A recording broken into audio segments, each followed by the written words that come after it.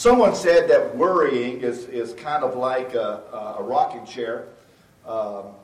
It gives you something to do, but it doesn't get you anywhere, you know. Do you have a problem with worry? Do you find that you worry over things that you have absolutely no control? Do you worry about everyday events in life? That's not new to our time-oriented society. Our pressure cooker culture that we live in, the people in the first century dealt with worry. You may be thinking, well, what in the world did they have to worry about? Well, there may be things like, will we get enough rain? Would locusts come and destroy our crops? And they'd have no food. They worried about so many serious things, just like we do. Jesus had a message for them, and Jesus has a message for us. Open your Bibles to Matthew chapter 6. We've been going through the Sermon on the Mount, and we've come to the end of chapter 6. And Jesus uses this part to talk about the issue of worry. I wonder sometimes in the past that I might have applied this paragraph a little too hard. There's an active shooter at the school where your kids are, but don't worry. Wouldn't that be mean? Wouldn't that be cruel and harsh? Is that what Jesus had in mind? No. So I don't think it was that at all. And then there's the other extreme, and it's just happy-go-lucky, que sera, sera, whatever will be, will be. To just be have a lackadaisical attitude about everything, careless about everything. That's really not what Jesus is telling us to do either. Please stand for the reading of the Word of God as we turn to Matthew chapter 6, starting at verse number 25. Matthew chapter 6, starting at verse number 25. Therefore I say unto you, take no thought for your life, what you shall eat, what you shall drink, nor yet for your body, what shall you put on? Is not the life more than meat, and the body than raiment? Behold the fowls of the air, for they sow not, neither do they reap, nor gather into barns, yet your heavenly Father feedeth them. Are ye not much better than they? Which of you, by taking thought, can add 1 cubit to his stature? And why take ye thought for raiment? Consider the lilies of the field, how they grow. They toil not, neither do they spin. And yet I say unto you that even Solomon in all his glory was not arrayed like one of these. Wherefore, if God so clothe the grass of the field, which today is, and tomorrow is cast into the oven, shall he not much more clothe you, O ye of little faith? Therefore take no thought, saying, what shall we eat, or what shall we drink, or wherewithal shall we be clothed? For after all these things do the Gentiles seek. For your heavenly Father knoweth that ye have need of all these things. But seek ye first the kingdom of God and his righteousness, and all these things shall be added unto you. Take therefore no thought for the morrow. For the morrow shall take thought for the things of itself. Sufficient unto the day is the evil thereof. Let us pray. Dear Heavenly Father, we thank you, Lord, for this day. We thank you, Lord, for your scriptures. Thank you, Lord, for this truth that we're studying today and for the message that you are speaking to us about worry today. Dear Lord, I just pray to you, Lord, you would use it to help us to get the proper perspective on the things that we're concerned about and the things that you've promised to take care of. And dear Lord, I just pray that our faith will be increased as we put our faith in you rather than in ourselves and concern ourselves with problems that you've got under control. If there's any here today that have never been saved, dear Lord, I pray that they will see their need for salvation and accept you before it's everlasting too late. Thank you, Lord, for all that you do for us. Forgive us, Lord, for all of our sins. We ask these things in Jesus' name. Amen. Thank you. You may be seated. Notice that in verse number 25, at the beginning of our text, he begins with the word therefore. Jesus uses the word therefore to take us back to what he has just said, and to take us forward to what he is about to say. So what had Jesus just said? Jesus has just told us that the citizens of the kingdom of God, one of the things that we do not do, one of the places that our focus is on the treasures of the world. He said, lay not for yourselves treasures upon the earth. Do you know what happens when we become focused on earthly things? Do you know what happens when our focus is on material things? About what kind of cars that we're going to drive, or the kind of houses we live in, or the kind of food we eat, how we compare to our neighbor. Do you know where all that leads to? Worry, anxiety. Jesus is telling us if we live a life focused on earthly treasures, it's going to lead to a life of worry. Now let me show you something. Look at verse number 33. But seek ye first the kingdom of God and his righteousness. I want you to look at verse number 19, where it says, lay not up for yourselves treasures upon earth. Then skip down to verse 33. But seek ye first the kingdom of God and his righteousness. Pay attention to this right here. Every person here today is either seeking treasures on this earth, or they are seeking the kingdom of God. If you have to write down on a piece of paper today, I'm seeking treasures on earth. I'm laying up for myself treasures on earth. It may be ungodly, it may be immoral, but that's what I'm doing. I am focusing all of my time, all of my attention on laying on treasures here on earth. Would you be willing to write that down? Well, that'd be kind of embarrassing, wouldn't it? It'd be like thinking, well, I may be doing it, but I don't want anybody to know about that I'm doing it. How are you going to hide that? How are you going to hide that? No, I'm not going to lay up treasures on earth. That is not my focus. That is not my passion. That is not my desire for my life. You can't hide it if you are laying up treasures on earth. You can't hide it if you are seeking first the kingdom of God. I want to tell you that some of the people that God has put in my life are people that had a single focus. And that focus was not on them. It was not on stuff and junk. It was on the kingdom of God. And they worked toward the kingdom of God faithfully. Seek first the kingdom of God. There is no stress, there is no worry, there's no anxiety, there's no spirit of competition when we're focused on the kingdom of God. But if we get out there in the world and we try to keep up with our neighbor, we try to get a little more treasure, we get tense, we are developing ulcers, our life is going crazy, we are overwhelmed with anxiety. Your focus is wrong. Amen. I want to show you 3 truths this morning from the text that Jesus tells us about worry. First of all, we want to see that the commands that he gives us related to worry. Verse number 25, it says, take no thought for your life. I want us to first take a look at the construction right here of this phrase. He says, take no thought of your life. It literally means stop taking thought about your life. The ideal here is stop being concerned. Stop being anxious. Stop worrying over the details and the events of your life. It means to stop an action that was already in progress.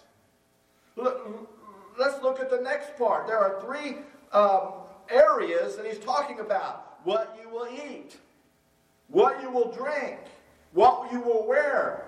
Jesus is saying here are some things that you are worried about.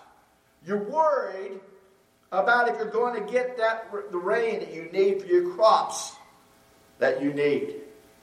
You're going to are you going to have clothes to wear? Are you going to have a place to live? Are you worried about all of this? I've got to be honest with you. I kind of get their point. Don't you? We haven't gone through any depression or anything like that, but I want to make sure I've got something to eat. I mean, I've been eating all my life. I've kind of gotten used to it. We had some time a couple weeks ago at the national meeting up in Lexington, Kentucky, with Brother and Sister Langston, and we saw the Ark and Boonesboro, and I learned some things about Sister Carolyn. She's a planner. You know, we're eating breakfast, and she's asking about lunch. Amen. She wants to get this worked out. He wants to make sure everything, she's like me. She's been eating all of her life too. We kind of get used to that. Some of you right now are thinking, where am I going to eat after this preacher gets finished? Well, if you weren't, you are now. We worry about stuff like that. What are we going to eat? Older people. How am I going to make it on Social Security? What am I going to do if I have to choose between medicine and food? What am I going to do if my money runs out before I run out?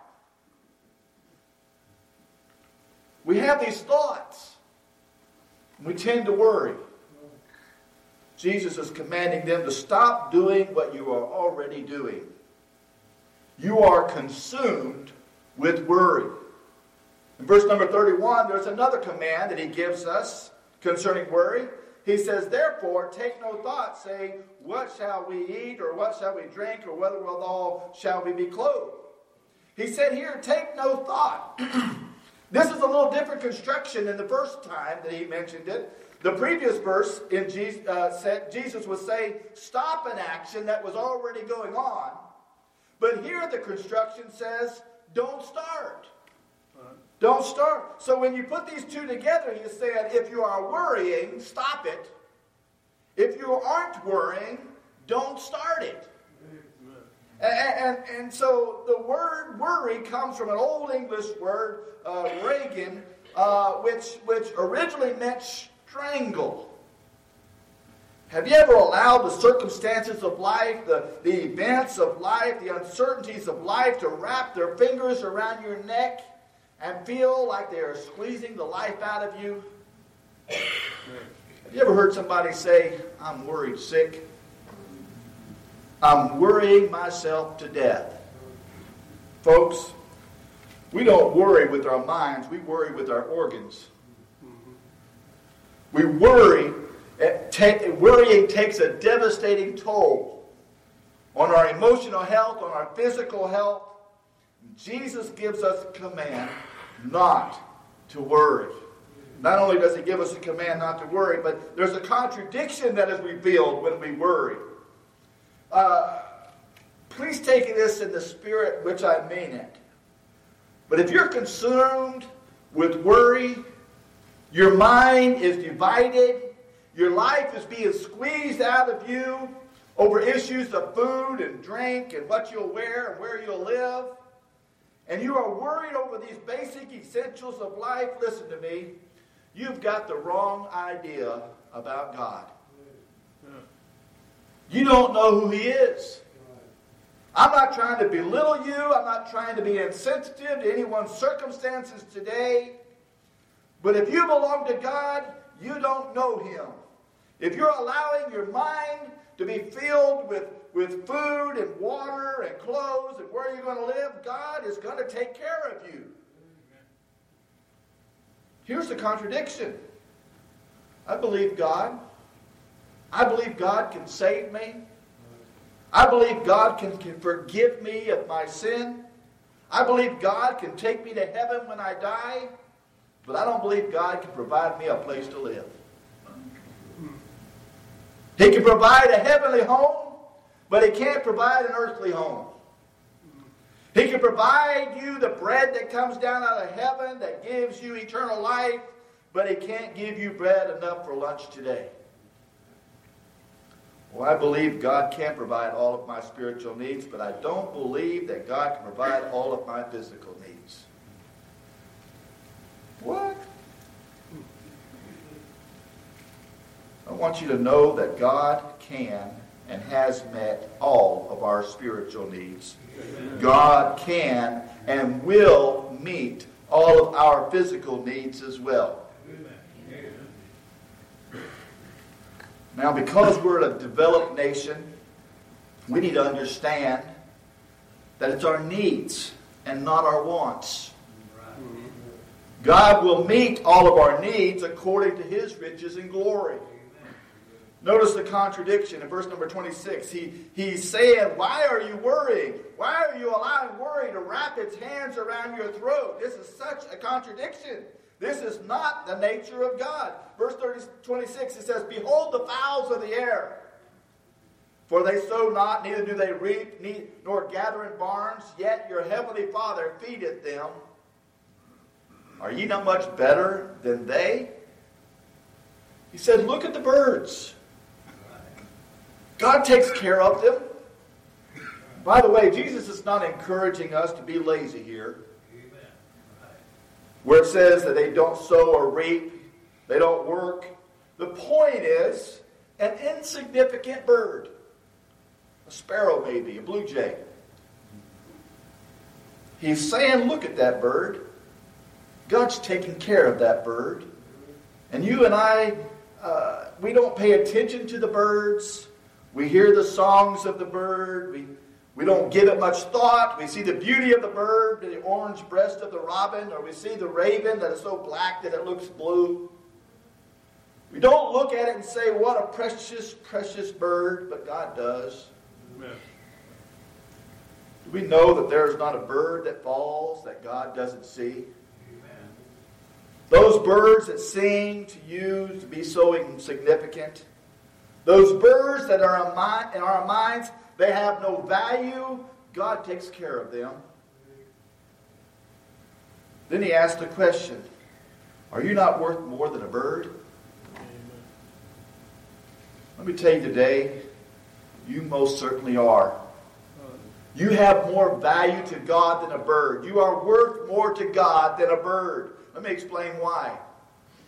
A bird was not made in the image of God. You were made in the image of God. Amen. Jesus Christ didn't die on the cross.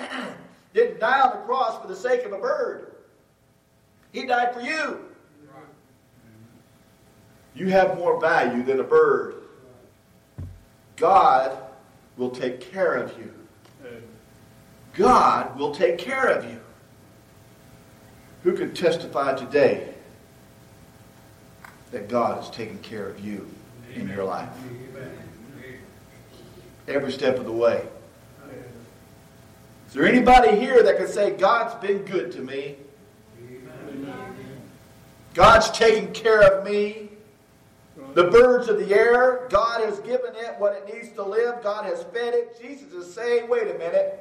You've allowed worry to paralyze you. You've allowed worry to make you sick. Just look at creation. Notice verse 27. Which of you by taking thought can add 1 cubit unto his stature? You can't add to your height. You can't add a day to your life. There's nothing you can do to add a day or a month or a year to your life. There's nothing you can do to increase your height.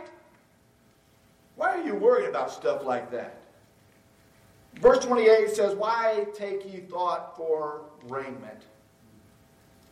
Now he's saying, go out with me to the desert. You even considered the bird and how God takes care of the bird. Now let's go into the desert. And out there in the desert, there are wild lilies that grows in the cracks of the desert floor. The lily was not grown in a greenhouse. The lily was not cared for by a trained horticulturalist.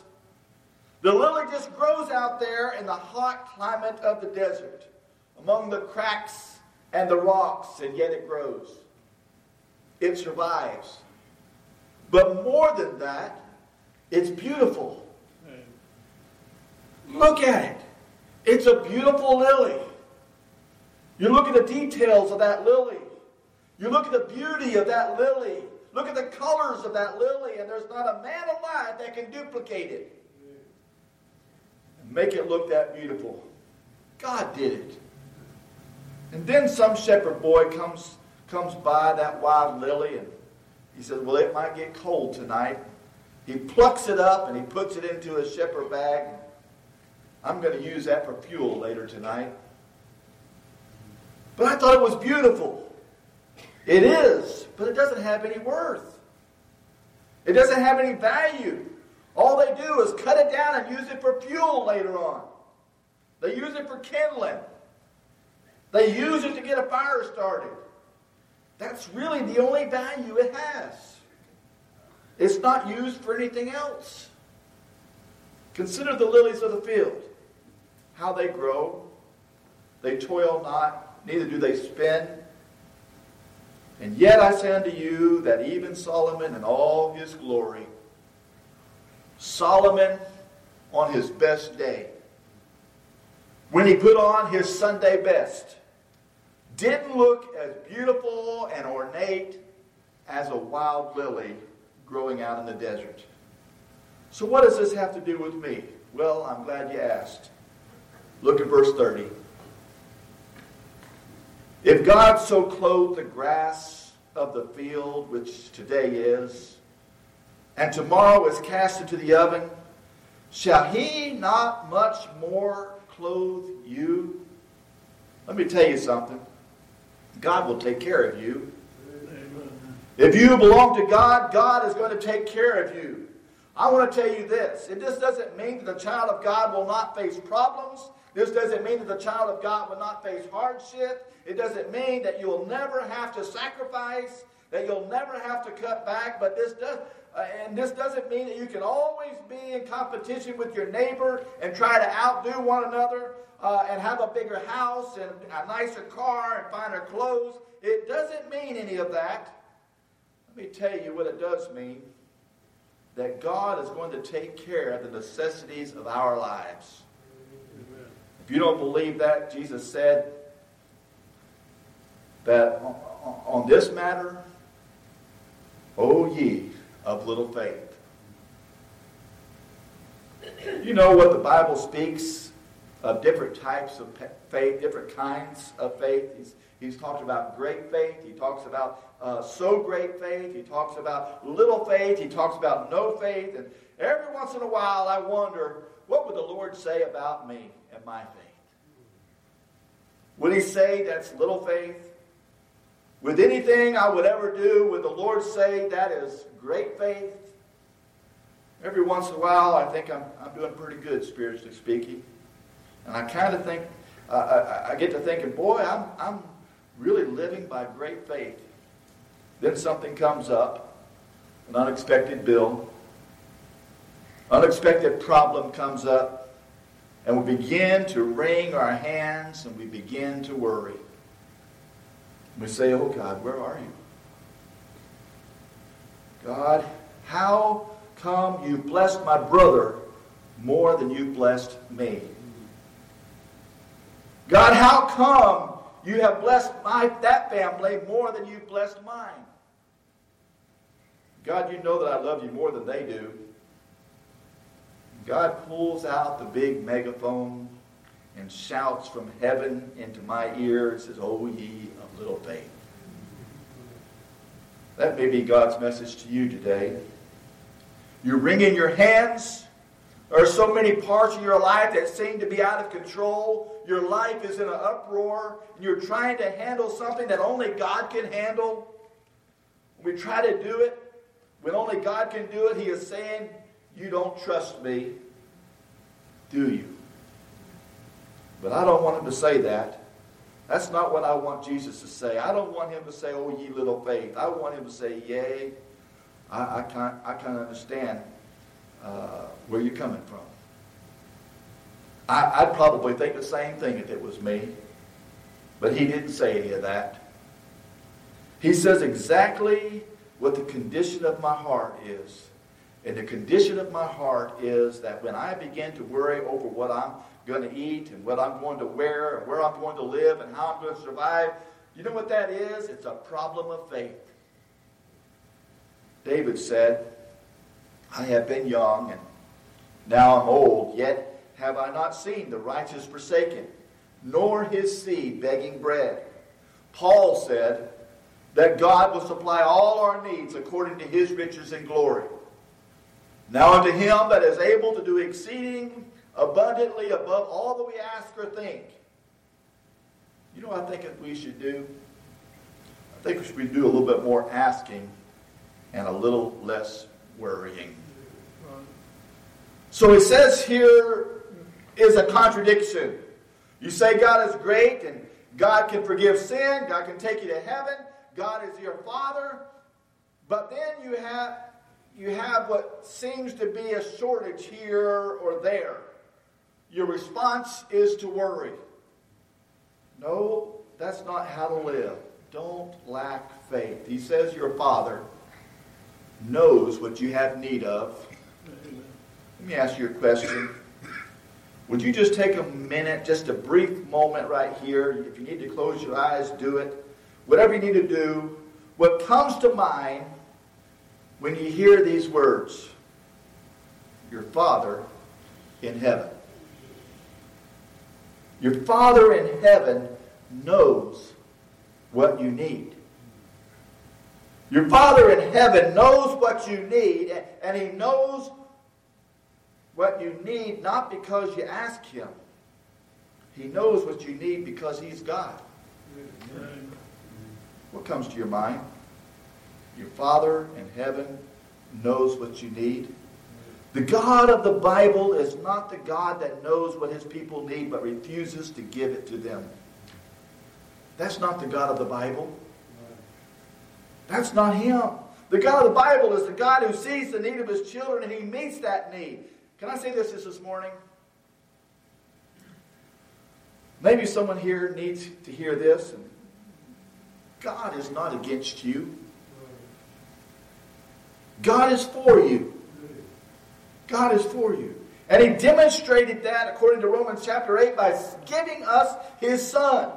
In Romans 8, the 8th chapter, and verse 31-32 says, what shall we say then to these things? If God be for us, who can be against us? He that spared not His own Son, but delivered Him up for us all, how shall He not with Him also freely give us all things? If God has given us the greatest need that we could ever have, if God has met our greatest needs, God will meet all our needs, whatever they may be. I'm telling you today that you can trust in God. God will meet your need. God will be faithful to you. You don't have to worry. You don't have to fret. And the last thing I want us to see this morning is finally we see the cure for worry. The cure for worry. In verse number 33 it says, but seek ye first the kingdom of God and His righteousness. Boy, I should have saved more time for this. But seek ye first the kingdom of God. Notice the progression of the passage. Verse 25 he says, therefore. Verse 26 he says, behold. Verse number 30 he says, wherefore. And in verse number 33 he says, it's but. Do you see how we've moved through our text? He now says, in contrast to a life of worry, in contrast to a life of anxiety, he says, instead of living that way, seek first the kingdom of God. This means continually, perpetually, day in and day out, we are to pursue with all the zeal we have in us, the kingdom of God. Let me ask you a question. If you were seeking this kingdom of God with the same determination that you were laying up treasures on this earth, would your life be different today? Would you have any more peace in your life if you were seeking the kingdom of God the way that you seek the things of this world? Would you have any more joy in your life today if you were seeking God with the same drive that you're seeking things, that junk stuff? Would you have any more spiritual power with God if your focus was on the kingdom and the King and not on the stuff down here? Perspective and focus makes all the difference in the world. I could sit in front of the TV and see Wall Street taking a big hit and say, oh, Lord, what am I going to do in 20 years? I could sit in front of the television and I could see Russia invading Romania like they did Ukraine and think, Lord, are you really in control? Or I could be kingdom focused, seeking the kingdom of God. Now, I don't know how you seek the kingdom of God without promoting the kingdom of God. I don't know how you seek the kingdom of God without advancing the kingdom of God. Yes, the kingdom is different than the king, but you can't pursue the kingdom without pursuing the king. That's Jesus, y'all. Are you pursuing Jesus?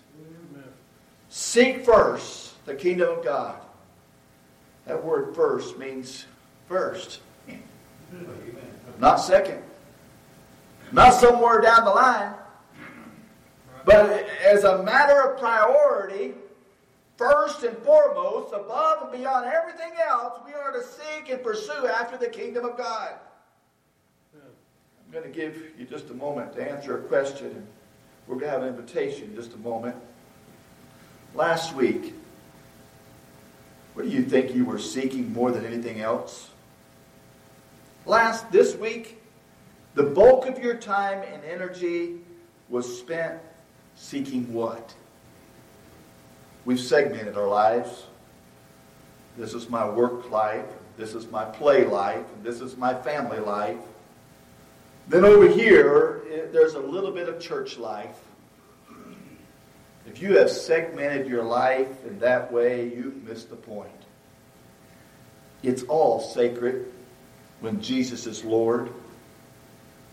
What did you do? What were you seeking? Only when we seek the kingdom of God can we give up the anxiety, the worrying of this life, and we have peace that passes all understanding. Do you have that? You can have that.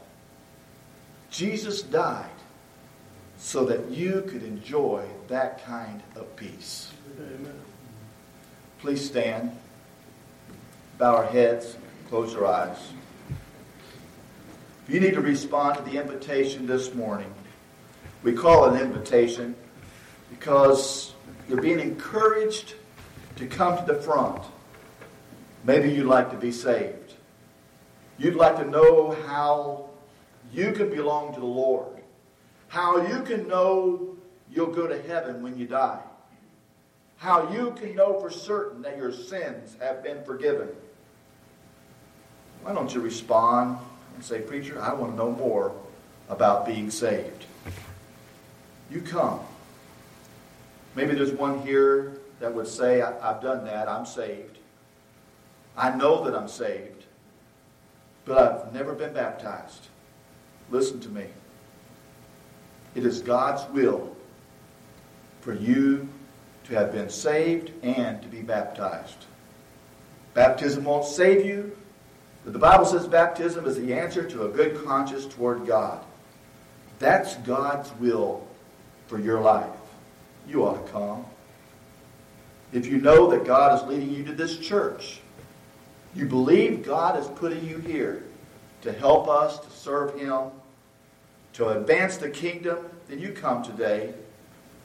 Maybe you just need to come and thank God. Maybe you need to come and ask God to help you overcome issues of worry and anxiety. Whatever God's Spirit is saying to you right now, won't you come?